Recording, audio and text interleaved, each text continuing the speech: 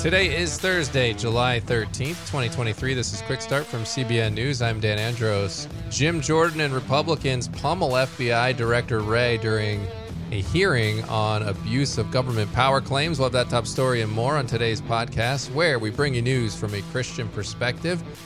Don't forget to hold up your end of the bargain. We're here every weekday morning at 7 a.m. You got to subscribe if you haven't. Leave a rating, share it with a friend. You can email us as well, quickstartpodcast@cbn.org. Joining me now to get through that news of the cray, as we like to call it, Billy Hallowell, and Madison Seals is here as Trey is off gallivanting around on his skiing trip in July or wherever he is on vacation.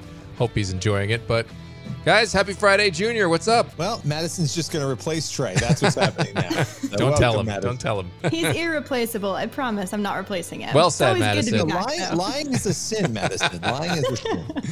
Oh, man. Well, we're glad to have you on board, Madison. And I know you've got an oldie but a goodie.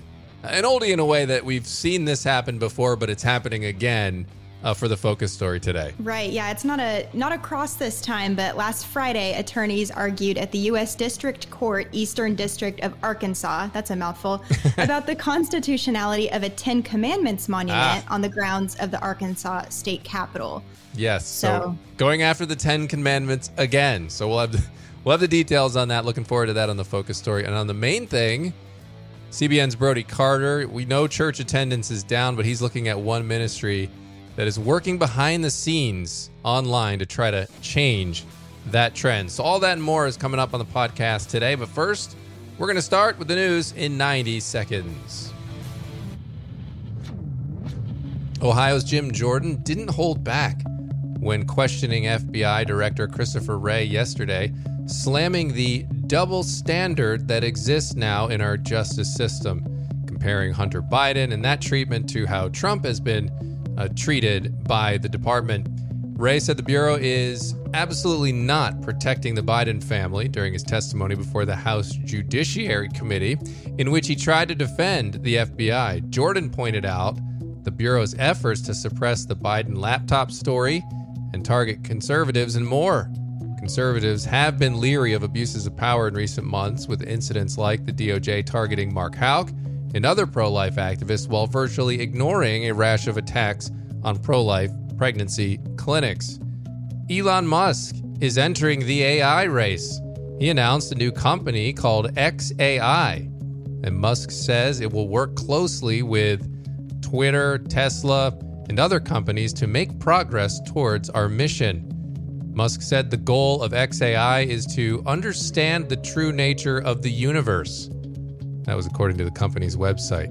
And Japan ramps up its military amid rising fears of Chinese invasion of Taiwan. Those are just some of today's top headlines. You can check out those stories and more over at cbnnews.com.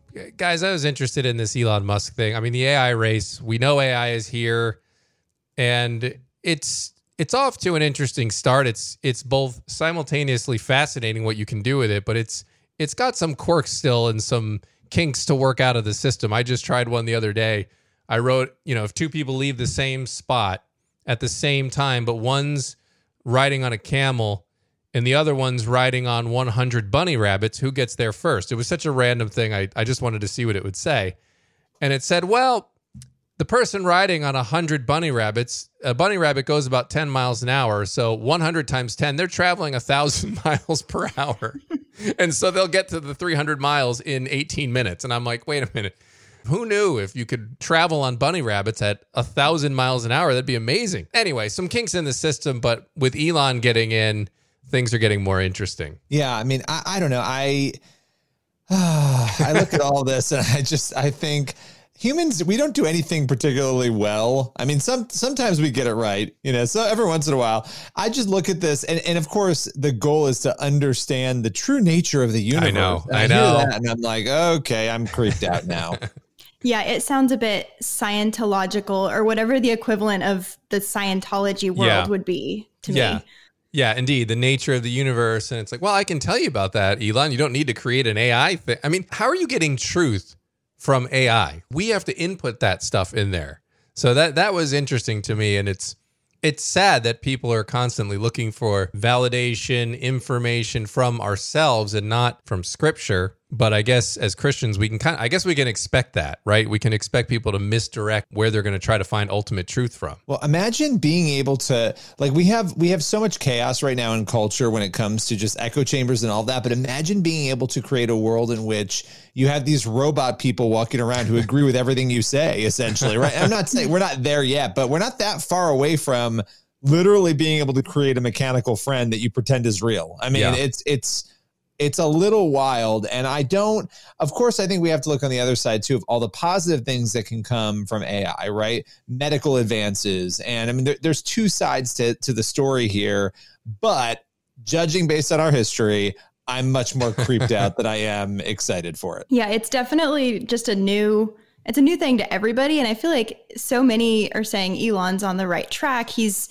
trying to push truth as much as he can and make space for people to share what's on their mind, what's on their heart, whatever, without being silenced. Yeah. But then there's things like this that remind us that God is truth and the Bible is truth. And if you're not in line with that, or you don't believe that, then there's still going to be this gap. And so there's definitely a space for Christians with AI. I think it could be a really incredible thing for us to use and figure out how to use, but still, it's kind of pushing on this Scientology thing, I think. Yeah, indeed. And the scary thing is that young people in particular, right, that are they're going to be kind of probably just by the way things are, old people like myself, I'm pushing 50 here, but I'm going to be less likely to depend on AI for stuff. I just do things the way I do things. I've dabbled in it to see what it can do. So people in my era are kind of going to be like, and younger people are going to be the ones that go for it. And it's kind of like GPS. When GPS came out, hey, it's a great thing. And this isn't nearly as consequential, obviously, as what AI is doing right now. But just think about GPS. Before that, I remember having maps in the car when I'd have to actually learn how to use a map. You had to use your brain for that. And then once I got a GPS, I remember after using it for a few years, I was like, if this thing went off, I wouldn't know how to get anywhere. I wouldn't know anything. And so I kind of feel like it's that same, we could be heading for sort of that same type deal if we rely on AI too much. And I think younger people probably will. And as you can see, it's flawed and they don't put any of the sourcing on there. That's very concerning to me. Well, you heard that first, ladies and gentlemen, from Old Man McGreevy. Don't trust it. No, I'm kidding. I do think that you're 100% right. And that's how I am with GPS now. I can't get down the street anymore without it. Before I was fine. But I do think, like looking at the Bible and stuff, that the fact that there's so many languages where it still hasn't been translated and there are big efforts to use AI to translate it, right? So Madison, to your point, I do think that the church needs to figure out how to use this and not fall behind, because it could actually advance the gospel while the rest of culture is crumbling under robot attack. Well, there's going to be no shortage of things to cover as it comes to AI, and so we'll certainly do that at CBN and faithwire.com. For now, though, we're going to move over to our focus story. Last Friday, attorneys argued at the U.S. District Court, the Eastern District of Arkansas, about the constitutionality of a Ten Commandments monument on the grounds of the Arkansas state capitol. So it's not the first time the monument has been attacked. So, Madison, what is the deal with this story here?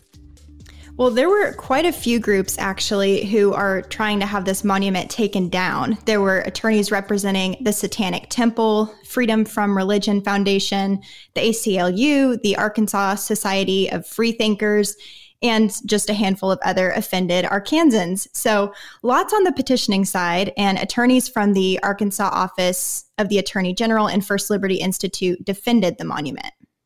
So what was the argument here? I mean, because we like you said, we've seen this in the past, people going after the Ten Commandments, which, just as an aside, I always chuckle at them. Always like, okay, they're worried about the state, church and state, and I always think like, wow. I mean, if somebody walks by, how many times that people walk by the Ten Commandments and they instantly convert? It happens instantly.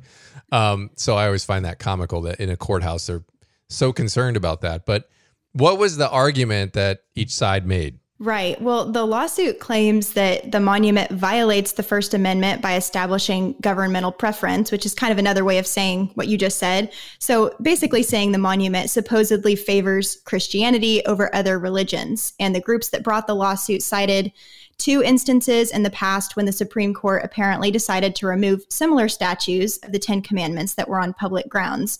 But the state argued that there are 100 other monuments on public land that are identical to Arkansas's Ten Commandments, and that the legal precedent makes all of them constitutional.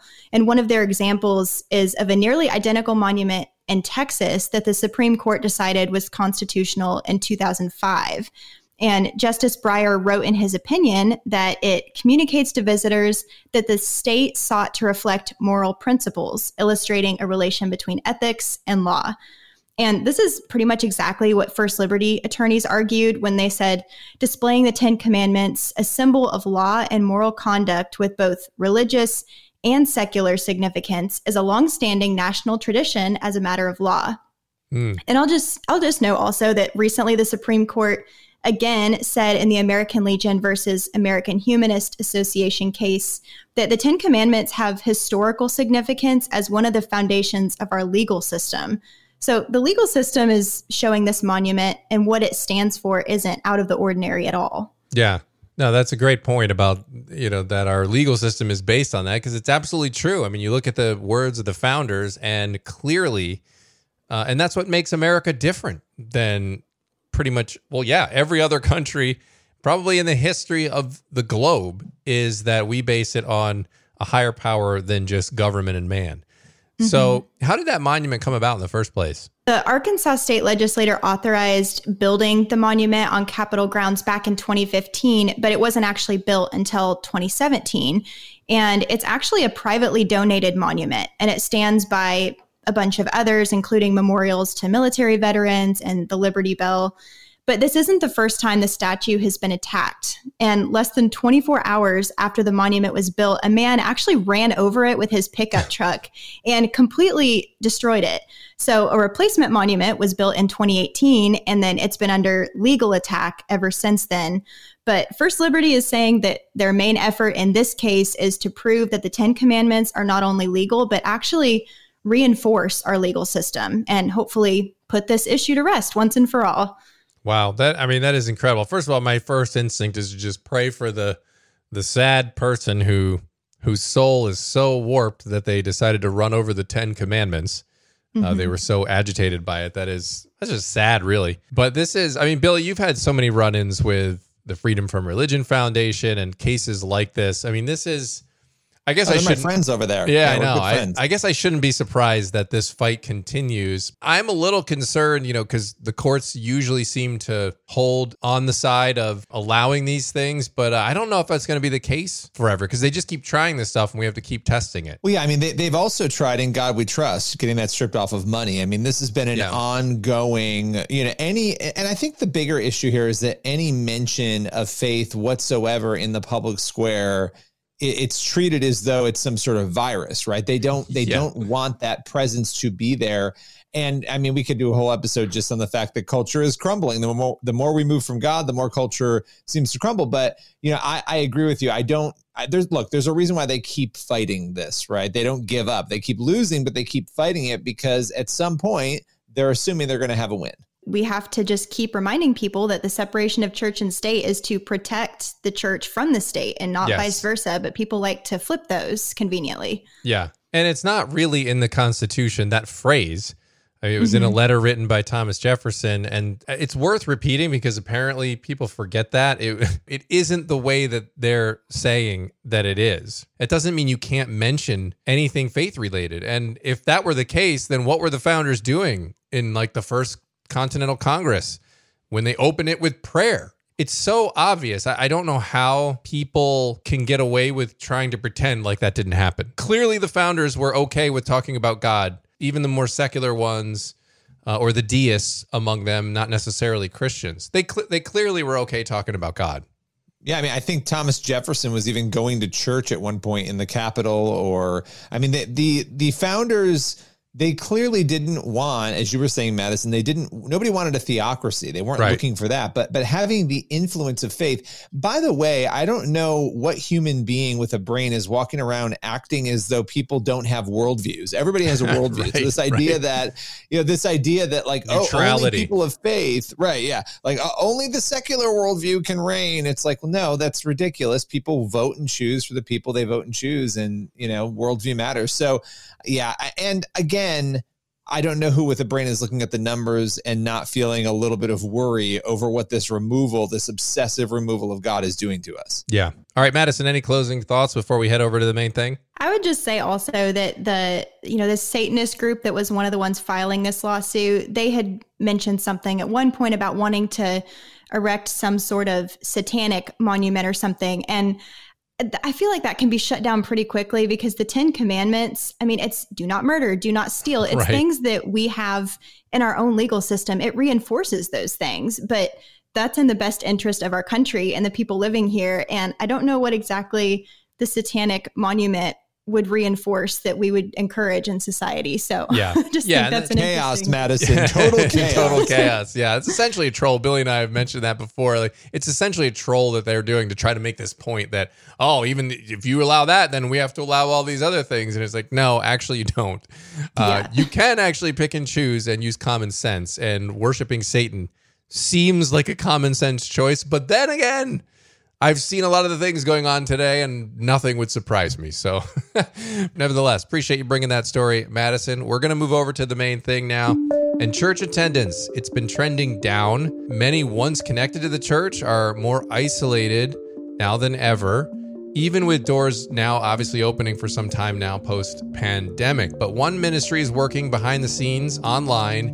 They're trying to change that trend. And CBN's Brody Carter has the details on a ministry that thousands of churches are already tapping into. That's today's main thing.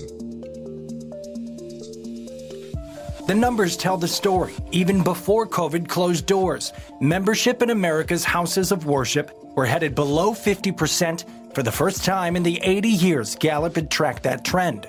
From just before the pandemic through last year, overall church attendance dropped 3% over those 3 years.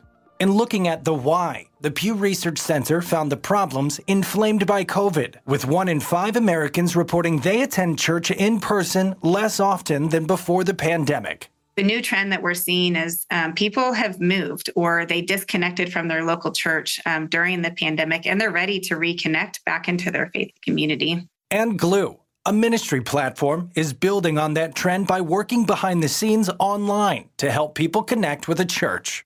And so we make it possible for individuals who are curious and seeking to be able to connect into a local church and a local conversation. If you've ever wondered why you randomly get online ads for mental health support, marriage help, or dating sites, it's because your search activity isn't a secret. In fact, it can be a goldmine for companies like Glue that are paid to connect you with people who can help.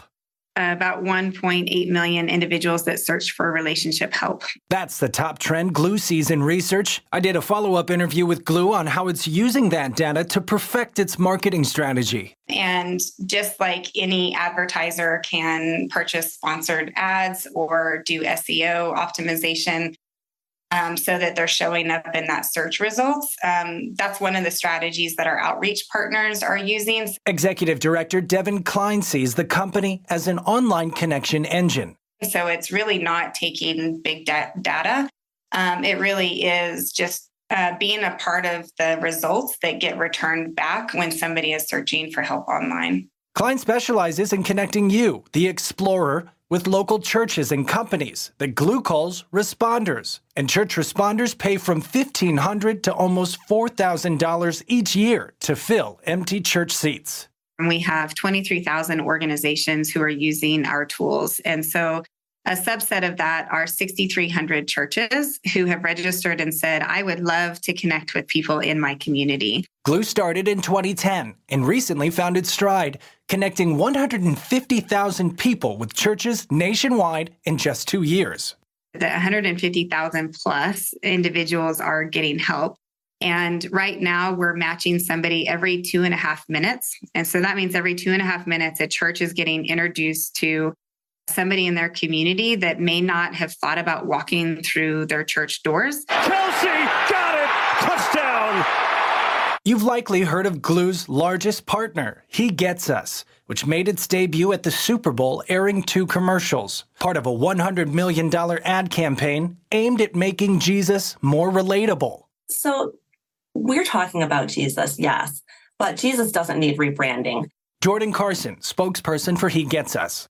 We really have 2 goals, and one is to reintroduce people to Jesus and his confounding love, and the second is really to call upon Christians and have them self-reflect on the way that they're treating others.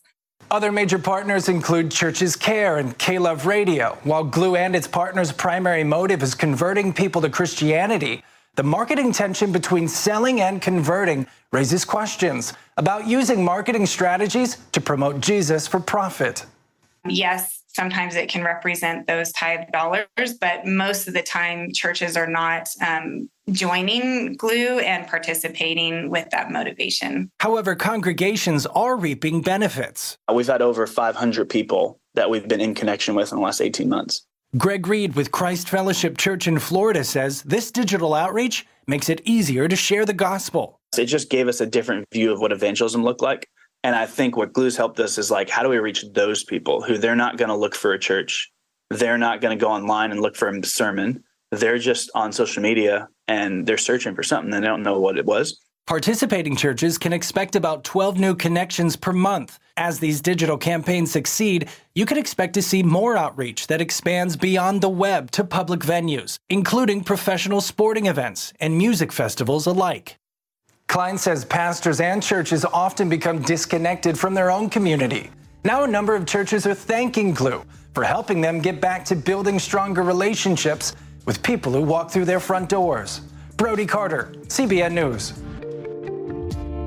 All right, Brody, thanks so much for that. And that's going to leave us with time for one last thing on the pod today. So, we're looking at spiritual blindness. That's a lot of what I think we're talking about here. And so that brings me to 2 Corinthians 4:4. The God of this age has blinded the minds of unbelievers so that they cannot see the light of the gospel that displays the glory of Christ, who is the image of God. And I think we got to remember that when we're looking at these cases about the 10 Commandments and all of these things that we want to pull our hair out because we're not understanding why people aren't getting it. Yeah. I mean, even reading through those cases today, we can get so frustrated with people for not understanding the truth. And it doesn't mean that we're helpless knowing that they're blinded. It just means that we need to be praying for God to open their eyes and their hearts because only he can. Yeah, absolutely. And that they're not the enemy, right? That Satan's the enemy. And these people are just prisoners, and we're just trying to preach the gospel and pray that God opens their eyes. And it'll help with your demeanor and everything else when you're engaging with unbelievers who can be frustrating at times, if we're being honest. So, all right, good spot to leave it on the podcast today. As always, get yourself on over to cbnnews.com and faithwire.com for more news from a Christian perspective. Lord willing, and that creek don't rise, we shall return tomorrow. God bless you then.